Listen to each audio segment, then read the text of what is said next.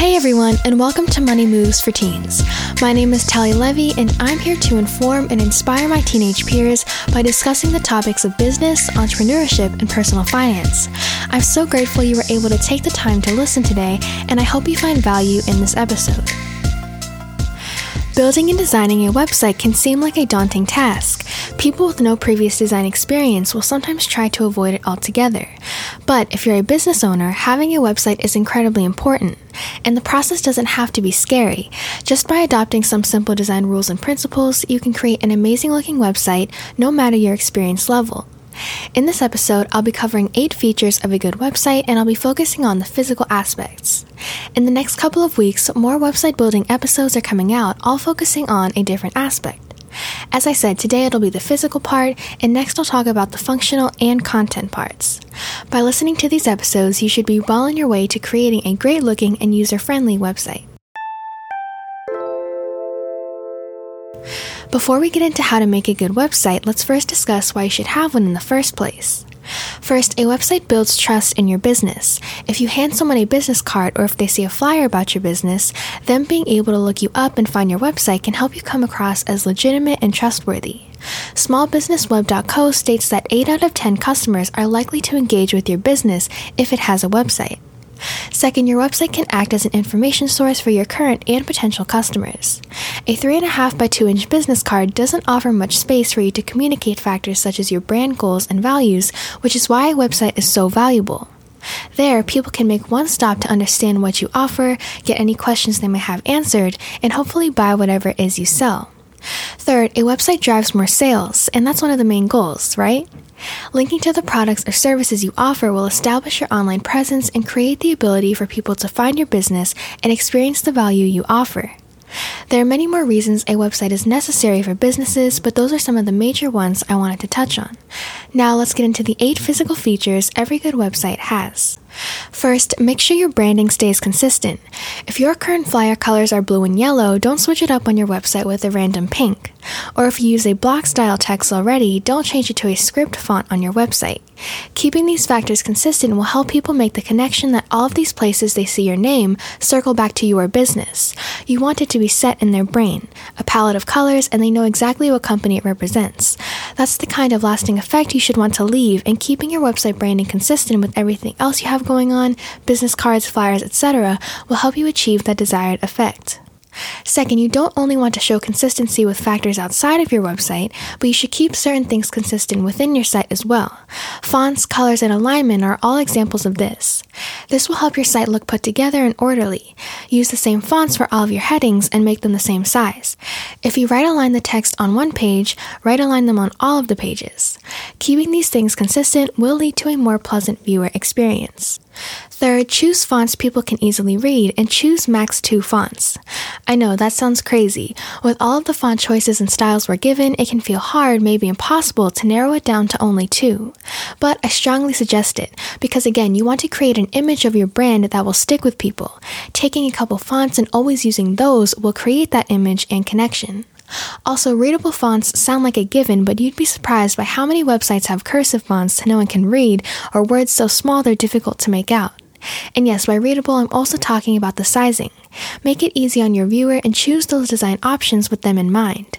Maybe cursive looks old school and pretty, but most people aren't there to admire how it looks. They want to find the information they need and leave. And choosing readable fonts with good sizing will help them do just that. I know I said to keep your fonts consistent across the other platforms you're on, so you may be asking what you should do if you've already put cursive lettering on a flyer. I would say that's the only reason I recommend you switch it up and prioritize the easy-to-read font on your website. Your website should hopefully become a major way you find customers and make sales, so that's why I would suggest prioritizing your website design.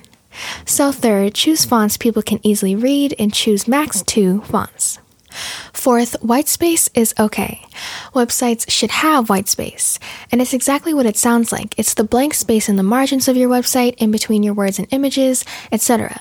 Some people feel the need to fill every square inch of their site, eliminating the white space, but you don't have to do that. You should keep it for a cleaner, more understandable site. It's like people having a conversation. Most don't like silence in conversation, the dead air. They try to fill it with words and small talk. But I'm telling you that silence is okay. The white space is okay. Use it and let your website breathe. 5th, use contrast. This goes back to the font's point in the sense of helping people easily read and navigate your site. Neon yellow words on a white background won't work. Trying to differentiate your heading and body text font sizes by 2 points won't work. Contrast plays a huge role in design, and you should be aware of that and choose things such as colors and font sizes accordingly. I talked about contrast in my 13th episode when I did a book review on the Non-Designer's Design book written by Robin Williams. I recommend checking out that episode for more design tips which can be applied to today's topic, websites. But contrast was something she talked about in her book and should be considered when designing your website. When it comes to colors, you can search for any contrast checker site to compare two colors and see how great the contrast is between them. I can also link a website that does this in the description below. 6th, use proximity. This was another point in Williams' book. Lacking proximity can create misunderstanding with people not knowing what sections on your website are related to what. An example of correctly using proximity is to make your headings closer to the body text they're encompassing in comparison to the words above. That way, people know what pieces of information go together. And make sure the caption of an image is close enough to the picture it's clear that's what it's describing. Again, this may sound like common sense, but many websites lack this design principle. And to close off the proximity tip, in her same book, she says, at a basic level, group related items and separate unrelated items. Just keep that in mind when applying proximity to your website. 7th, your website should not only look good on a computer, where I assume most of you will be building it, but it should look good on a phone too.